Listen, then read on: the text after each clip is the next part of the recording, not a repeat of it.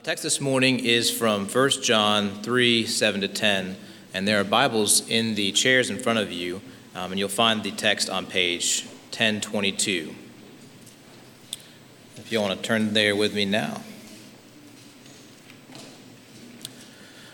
Little children, let no one deceive you. Whoever practices righteousness is righteous, as he is righteous. Whoever makes a practice of sinning is of the devil. For the devil has been sinning from the beginning. The reason the Son of God appeared was to destroy the works of the devil. No one born of God makes a practice of sinning, for God's seed abides in him, and he cannot keep on sinning because he has been born of God. By this it is evident who are the children of God and who are the children of the devil. Whoever does not practice righteousness is not of God, nor is the one who does not love his brother. This is the word of the Lord. Thank you, Brandon. You may be seated now. My name is Ransom Kent. I'm the pastor here. I'm really thankful that you all have joined us this morning, whether here in person or online. And I think it's actually a good thing that you're sitting down right now, because I'm going to start this sermon with some terrible news. And this may come to quite a shock to some of you, but we sin. I know. This could be, some of you are falling over. Wake them up. Smelling salt, someone. Anyway, we sin. We all sin. I like messing with you guys, by the way. You always are expecting the worst. Listen, when we confess our sins, what are we saying? We sin in thought, word, and deed. That does not leave many parts of what we do out. In fact, every part of us is at least a little bit sinful. Every part of us is at least a little bit sinful. That's the idea behind total depravity. Every part of us, the things we think, the things we say, the things we do, even the good things we think, say, and do, is at least a little bit tainted by the corruption of our hearts. So as a side note, there's always something to repent from. There's always something. In every scenario we find ourselves, there's always something that we have done that does not please God, that does not follow his commandments. And so this is a good reality check. Is that we will never stop dealing with our sin. We will never stop dealing with it. I was reading this week, some of you may be familiar, Brennan Manning, he wrote Ragamuffin Gospel, and he says in that book, God actually expects more failure from us than we expect from ourselves. God has a real full view of who we actually are and how much sin is actually in our hearts. And here's the good news. Because God expects sin, he's prepared for it. He's prepared for sin. And so this idea that we'll always be dealing with our sin is not an excuse to jump headfirst into it. Well, I guess we better just get on with it. Let's just go to town on sin. No. We're called to fight against sin tooth and nail. And fighting against sin tooth and nail is not just saying no to sin. It's saying yes to God and his loving, kind patience with us. And so as we live the Christian life, as we follow Christ, and we're reminded constantly of our sin, this develops something. It develops a desperate need for Jesus, a desperate need for Jesus. We need Jesus to assuage God's wrath, so when we do wrong things, we deserve something from that. We need Jesus to cover those sins. We need his resurrection for victory over sin, death, and the devil. We need it. It's not just something nice he's done that we can give or take. We need it. We need his perfect life, his righteousness, to even be in the presence or in a relationship with God at all, to be called his children. And so here's what we have to understand. The Christian life, as it goes on, our need for Jesus doesn't dissipate. Our need for Jesus doesn't decrease. That's what a crutch does. You understand what a crutch does? It holds you up until you don't need it anymore. Jesus is not a crutch. It's actually much more serious for us than that. We're not injured in our hearts. We are sinful in our hearts. And so as we answer the call to fight sin, we'll see more and more and more our actual personal inability to overcome it. And as we see our inability to overcome it, we're going to develop this deeper and deeper and deeper craving for what Jesus offers us. That's how the Christian life goes. And so a passage like this from 1 John, when we're called to fight sin, we have to couch this reality that we're called to fight against sin in the gospel message. These kinds of passages are not about just being a better person. That's bootstrap living. That's, I can do this. We've got this. That's not what these passages teach us. The Bible never says just be better. It's not the point. First and foremost, these passages are a call to dive deep into who Jesus is, what he has done, and what he continues to do. That's the first thing. The second thing is in response to what he's done and who he is and what he continues to do, we're called to fight against our urge to reject him. And so as John deals with the idea, the concept of sin and obedience and rejecting sin and saying yes to God, here's what we can see from this passage. Here's how he paints this issue. He shows us who Jesus is, and from showing us who Jesus is, he defines who we ought to strive to be. From showing us, then he shows us what Jesus did, and from what Jesus did, he guides us towards what we must do, and then he tells us why Jesus did it. And by seeing why Jesus did these things, we can see why we ought to pursue this kind of life. And so if you want to summarize it, it's the title of this sermon. What John is saying is we cannot have Christ and reject him too. We can't have both of those things. Let me pray for us and we'll jump into the text. Father in heaven, thank you so much for your truth. Thank you for balancing for us our desperate need for Jesus and giving us what we need to actually have access to that. And then also calling us to purity, calling us to holiness, calling us to obedience, calling us to righteousness. And so these topics can be so hard to conceptualize because we're broken. We're broken in thought, word, and deed. And so, Lord, I pray this morning that by the power of your Spirit, you would give us the truth in our hearts from your Scripture. We pray these things in the name of Jesus.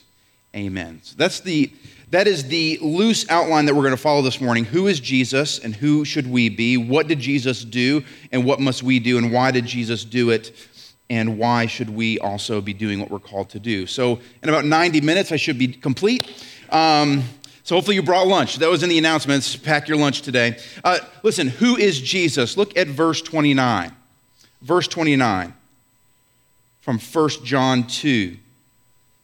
If you know that he is righteous, stop there. Jesus is righteous. Jesus is righteous. And so the beautiful, mysterious truth, Jesus in the flesh is 100% man. He's 100% God. That's not a mystery we're going to solve today. But in his humanity, he was sinless. He never did anything wrong, thought, word, or deed. So in that way, he is very much not like us. It says in 1 Peter, who lived life with Jesus, he says, he committed no sin, neither was there deceit found in his mouth. And so as Jesus lived this human life, blood, sweat, tears, he remained sinless. And although that is different than we experience, he is not unrelatable. I read this week. I was in the CBR, the Community Bible Reading Plan, and this was in Hebrews this week. Listen to this. Listen to how the author of Hebrews demonstrates Jesus as very relatable to us. Hebrews 2, 17 and 18. Therefore, he had to be made like his brothers in every respect, so that he might become a merciful and faithful high priest in the service of God, to make propitiation, that means to pay payment of sins, for the sins of the people. For because he himself has suffered when tempted, he is able to help those who are being tempted. Do you hear the good news of how much Jesus understands the way our life goes? we need to get this straight. Jesus was tempted. He was tempted. And in fact, Jesus was tempted to a degree that we'll never understand. Why? Because we generally give in. We give in to our temptation. Jesus carried resistance to temptation all the way to the end of it. And so he understands in our lives what it means to face sin and want to do it, but then to choose God instead. Jesus said no to his flesh. He said yes to his Father. That's who Jesus is. He is righteous. And because of who he is, what kind of person ought we to strive to be? Look at the second part of verse 29. You may be sure that everyone who practices righteousness has been born of him. Because Jesus is righteous, because of who he is, we are called to be people who do righteousness. To be righteous. This phrase, practicing righteousness, it's peppered throughout this whole passage. Really what it means is to take an action on purpose. To take an action on purpose. So when we are called to be righteous, it's not this natural function. It's not just continuing in how we have been. We'll talk about that a little bit later. No, it's the on-purpose decision to say no to sin and yes to God. That's what practicing righteousness is. It's a striving to obey all the commands of God, not just the ones we like or the ones that seem sensible. No, we're called to do what God has called us to do, to say no to the things he says are wrong and to say yes to who he is and what he calls us to do. And so because Jesus is righteous, we are called to do righteousness, to be righteous. Back to 1 Peter, it's actually the verses that surround that declaration that he committed no sin. Peter gives us a great practical view of how we should look at Christ. So this is 1 Peter 2:21 through 24. To this you have been called, because Christ also suffered for you, leaving you an example. This is one thing, leaving you an example so that you might follow his steps. And that's where he says he committed no sin, neither was deceit found in his mouth. And then Peter gives us some examples. When he, Jesus, was reviled, he did not revile in return. When he suffered, he did not threaten. But what did Jesus do? He continued entrusting himself to him who judges justly. Here's the second thing. He himself bore our sins in his body on the tree, talking about the death of Christ on the cross, that we might die to sin and live to righteousness. By his wounds you have been healed. Here in these short phrases, Peter encapsulates the 1-2 punch of the Christian life. The 1-2 punch. Yes, Jesus set an example. He said, watch how I live. I will live the way God has always called his people to live. I will do it perfectly. I will set an example. But that's not all. What did he do? He actually made it possible. He took our sin on himself so that what? We might die to sin and live to righteousness. Actual healing, actual change has taken place in what Jesus Christ has done for us. So in Christ, we are shown what obedience looks like. And also in Christ, praise the Lord, we are enabled to obey his commandments.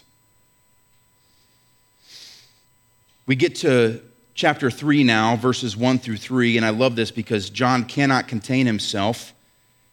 As he's talking about obedience, he can't help but declare his excitement over salvation. Look at verses 1 and 2. He talks about what God has done for us. So we've seen now who Jesus is. Let's look at what God has done. Verses 1 and 2. See what kind of love the Father has given to us, that we should be called the children of God. Now listen, these next 4 English words should be balm to your soul. And so we are. He wants to make sure this is not something that you haven't attained. If you are in Christ, you are a child of God. The reason why the world does not know us is that it did not know him. Beloved, we are God's children now, and what we will be has not yet appeared. But we know that when he appears, we shall be like him, because we shall see him as he is. What has God done? He's given us love. How has he given us love? He's adopted us as sons and daughters of the King. It's not a mystery. He tells us about it right here. I have adopted you. So Jesus on the cross is not a sterile transaction of sin for no sin. No, it's a relational transaction. He cancels our sin and then makes us part of his family. Not only that, he's tied our fate to Christ's fate. In his death and resurrection, we have died to sin. We just read that in Peter. We've been risen to a new life of righteousness. We are his children. We are his brothers, as it says in Hebrew. We are tied to Christ's fate. The reason we are the children of God is because we are brothers with Christ. And we are tied to his fate in eternity. When he appears, we shall be like him. We shall be like him. In all of his glory, in all of his perfection, God has said, guess what? I'm going to make you like that for eternity, and you'll be with me for eternity. John is busting at the seams with these truths. And I think sometimes we read a passage like this, we're asking the question, well, what do I need to do? What do I need to do? And so we glaze over these moments where John is saying, God has given us love. He's made us children. We are his children. And there's this promise coming down the road to us from God, and it's sure. So we've been given by God all the rights of children. We've been made righteous as if we were actually righteous before God because of Jesus Christ and his righteousness. And so the question then comes, well, then what shall we do? What shall we do? Look at verse 3. And everyone who thus hopes in him purifies himself as he is pure. Seeing the works of God, seeing what God has done, seeing how far God went to be in relationship with us, seeing what he does now, claiming us as his children, seeing what he will do later, living in this inextinguishable hope of what God will make us. These things should motivate us to purify ourselves. Remember, an encounter with God, what happens when we encounter God? We are changed. We are changed. That's what we've been hearing from John from the very beginning of this epistle. And so seeing what Christ has done, all that he gave, what does it require of us? It requires us to give all in return, but that's not an empty sacrifice. That's not an empty sacrifice, because what do we get in return? Why do we purify ourselves? We purify ourselves in preparation for an eternity with him who is pure. We're preparing for something that is better than we can imagine. One scholar this week said this: the hope of being like Christ in the future expresses itself in an effort to purify oneself to be like him in the present. So let's summarize these truths. We've seen who Jesus is. We see who he's calling us to be. We see what God has done, and now what are we supposed to do with that? Because God has adopted us as his sons and daughters, because he's promised us eternal life, we have to strive to become, this is a lovely truth, what we already are, the children of God, righteous in God's eyes. So John, as he's calling the church to obedience, he's wrapping it in the context of a good Savior. And then we get to the last portion here, verses 4 through 10, where we see why Jesus did this. Why did Jesus come and live and die when he did?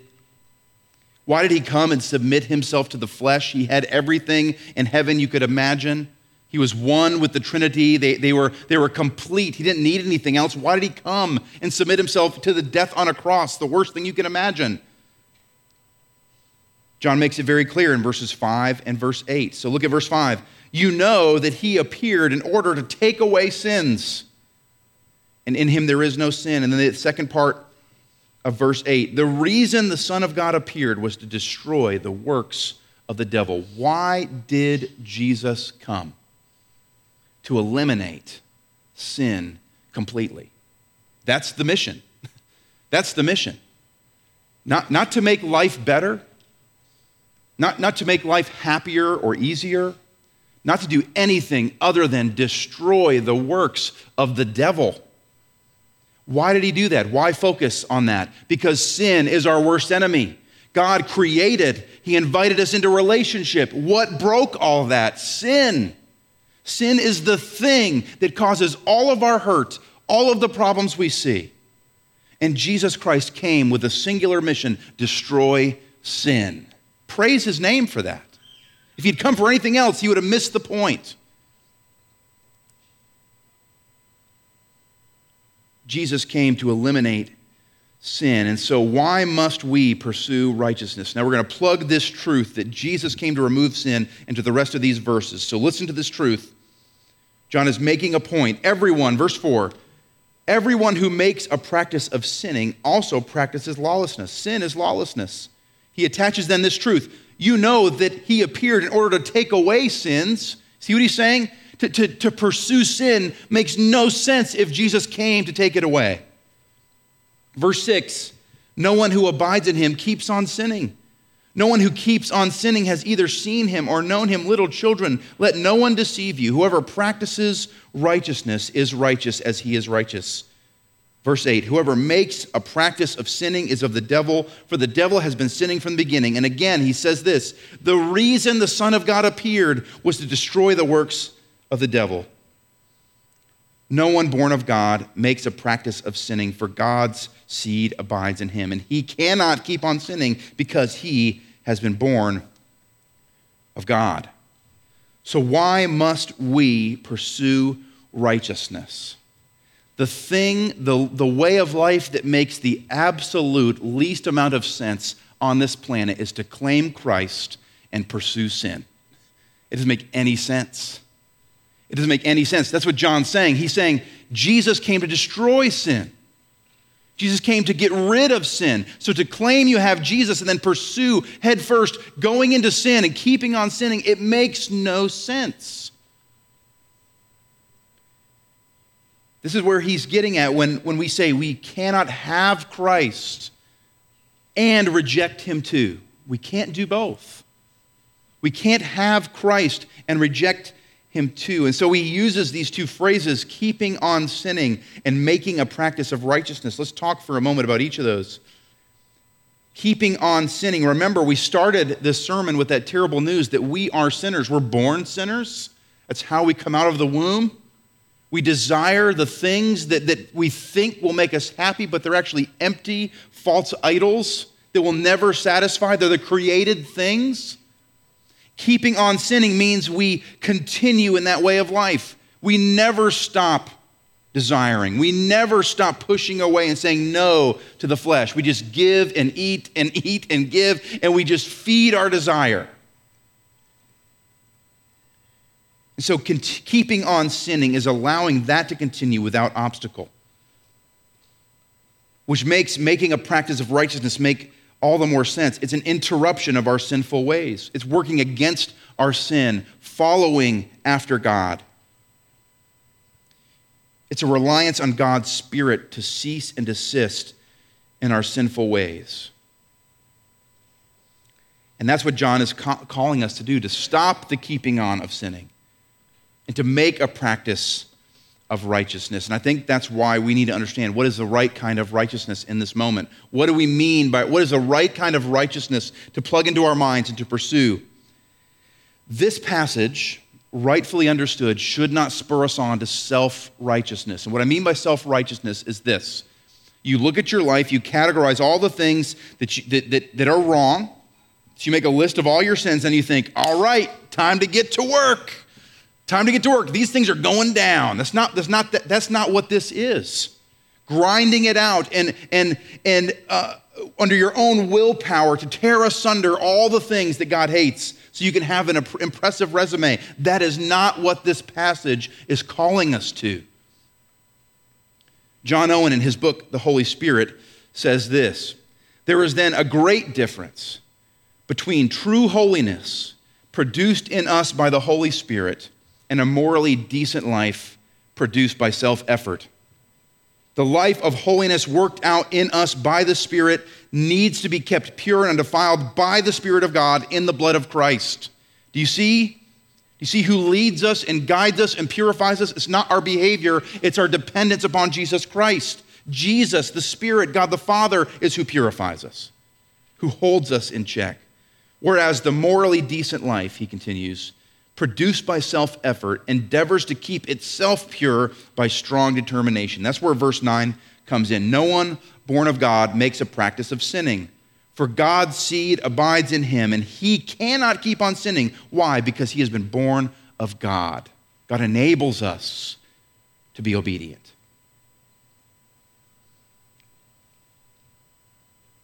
One scholar who's French, and I don't want to try and pronounce his name, said this: the Christian lives under the influence of God living in him.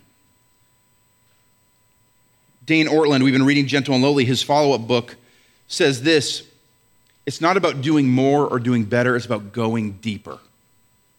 It's about going deeper. So how, in God's name, can we stop our keeping on sinning? How can we stop it? How can we make a practice of righteousness in our life? Live as a child of God.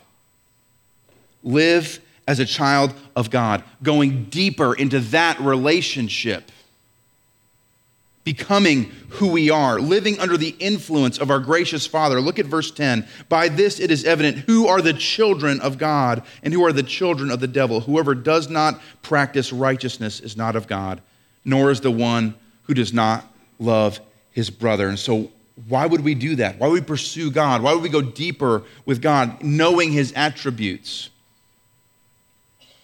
It was in the chapter this week that we learned about just in Sunday school that Dane Ortland said that the Christian life is actually just a reprogramming, a decades-long reprogramming of our hearts. We have to take the things that we assume wrongly about God and replace them with the things that he says about himself. That's what going deeper looks like. We sit in his presence and learn and understand his promises, his love, his generosity, his judgment. And we let those things change us. And that's why we would do that too, because God, in love, what did he do? He created the world. He invited us in. And even though we shattered all of that, what happened? God had grace, and instead of snuffing us out, which he could have done, he had grace on us. And the greatest truth of all, while we were yet sinners, Christ died for us first. He did it first. He approached us first. And not only that, when he has brought us to himself, he adopts us as sons and daughters. He's made an actual, real way for us to know him personally. And he's promised in Christ an eternity will be like him.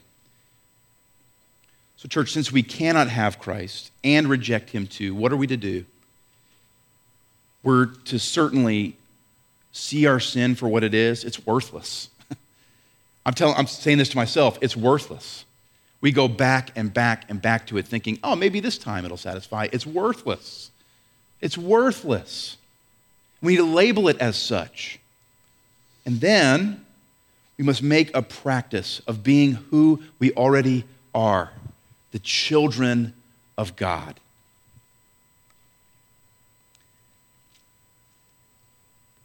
For the Lord's Supper, we're going back to where the sermon started,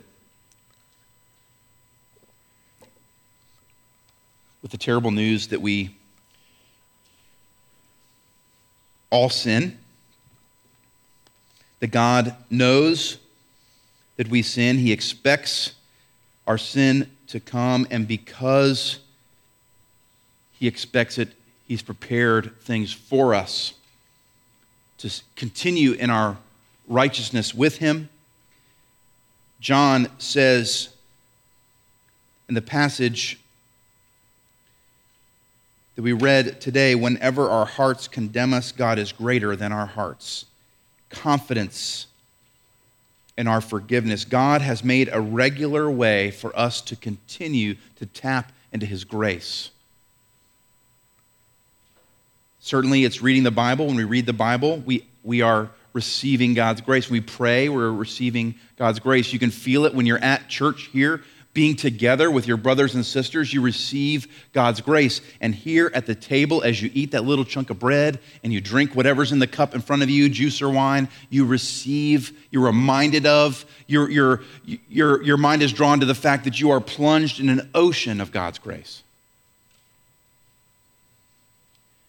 And so this morning, as we look at the broken bread and we think and see the color of the wine or the juice, we are reminded what our sin cost Jesus. He died a horrible death. He was separated from God because of Ransom Kent's sins, because of your sins. He paid as if he had done them. And so what is our part in all this? Our part is to fall flat on our faces before him and thank him and receive. And I know that can be scary sometimes. Confessing that we are in desperate need of someone else's help and we cannot help ourselves, that's a scary notion. But here's the thing. Everyone that stands up here this morning and comes and eats a little piece of bread and drinks the cup, they are saying the same thing. I'm in desperate need. I am in desperate need. You cannot stand and come and eat if you're not a sinner and you don't need Jesus. So you're in good company this morning to fall flat on your face. Not literally. We don't want you to do that. So this morning, as we talk about who should come, certainly those who can declare that they are a sinner, who believe that they are saved only by Jesus Christ and his work on their behalf. No other way. You're saved by Jesus alone. You've made that public profession. You've been baptized. You are invited to approach with confidence, not in yourself, but in Jesus Christ's forgiveness and work. Those who are not invited, according to Scripture, are those who either do not believe those things. I don't need Jesus. I don't have enough sin in my life to warrant someone saving me. Or you are trying to do this thing where you have Christ and reject him too. There's a sin in your life that you prefer, and you refuse to repent of it. The Scriptures make it clear that you should not participate. And so we're going to do, just for a moment, let's pray quietly to ourselves. Let's analyze our hearts. And I will bring us back together with a prayer of blessing before we distribute the elements. So please just take a moment and pray.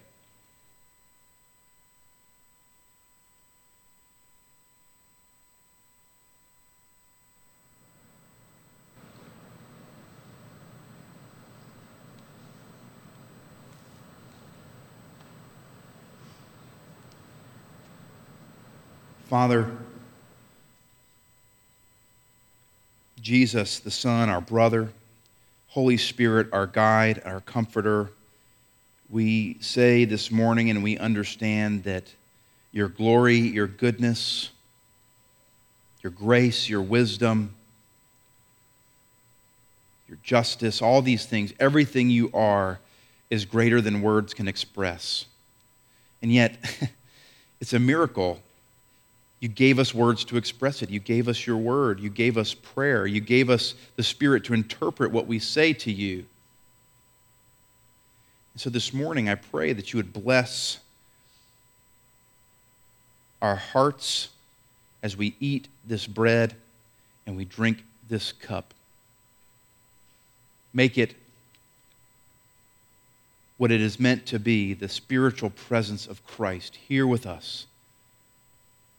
Bless us with that. Remind us of that. Remind us of our desperate, desperate, desperate need for Jesus, his life, his death, his resurrection, his ascension, his advocacy, all of it. Our desperate need for the Spirit, which you give freely to those who are in Christ. Our desperate need to know you, Father, and to be in relationship with you. May the bread and the wine or the juice this morning be all of that to us. We pray these things in the name of Jesus. Amen.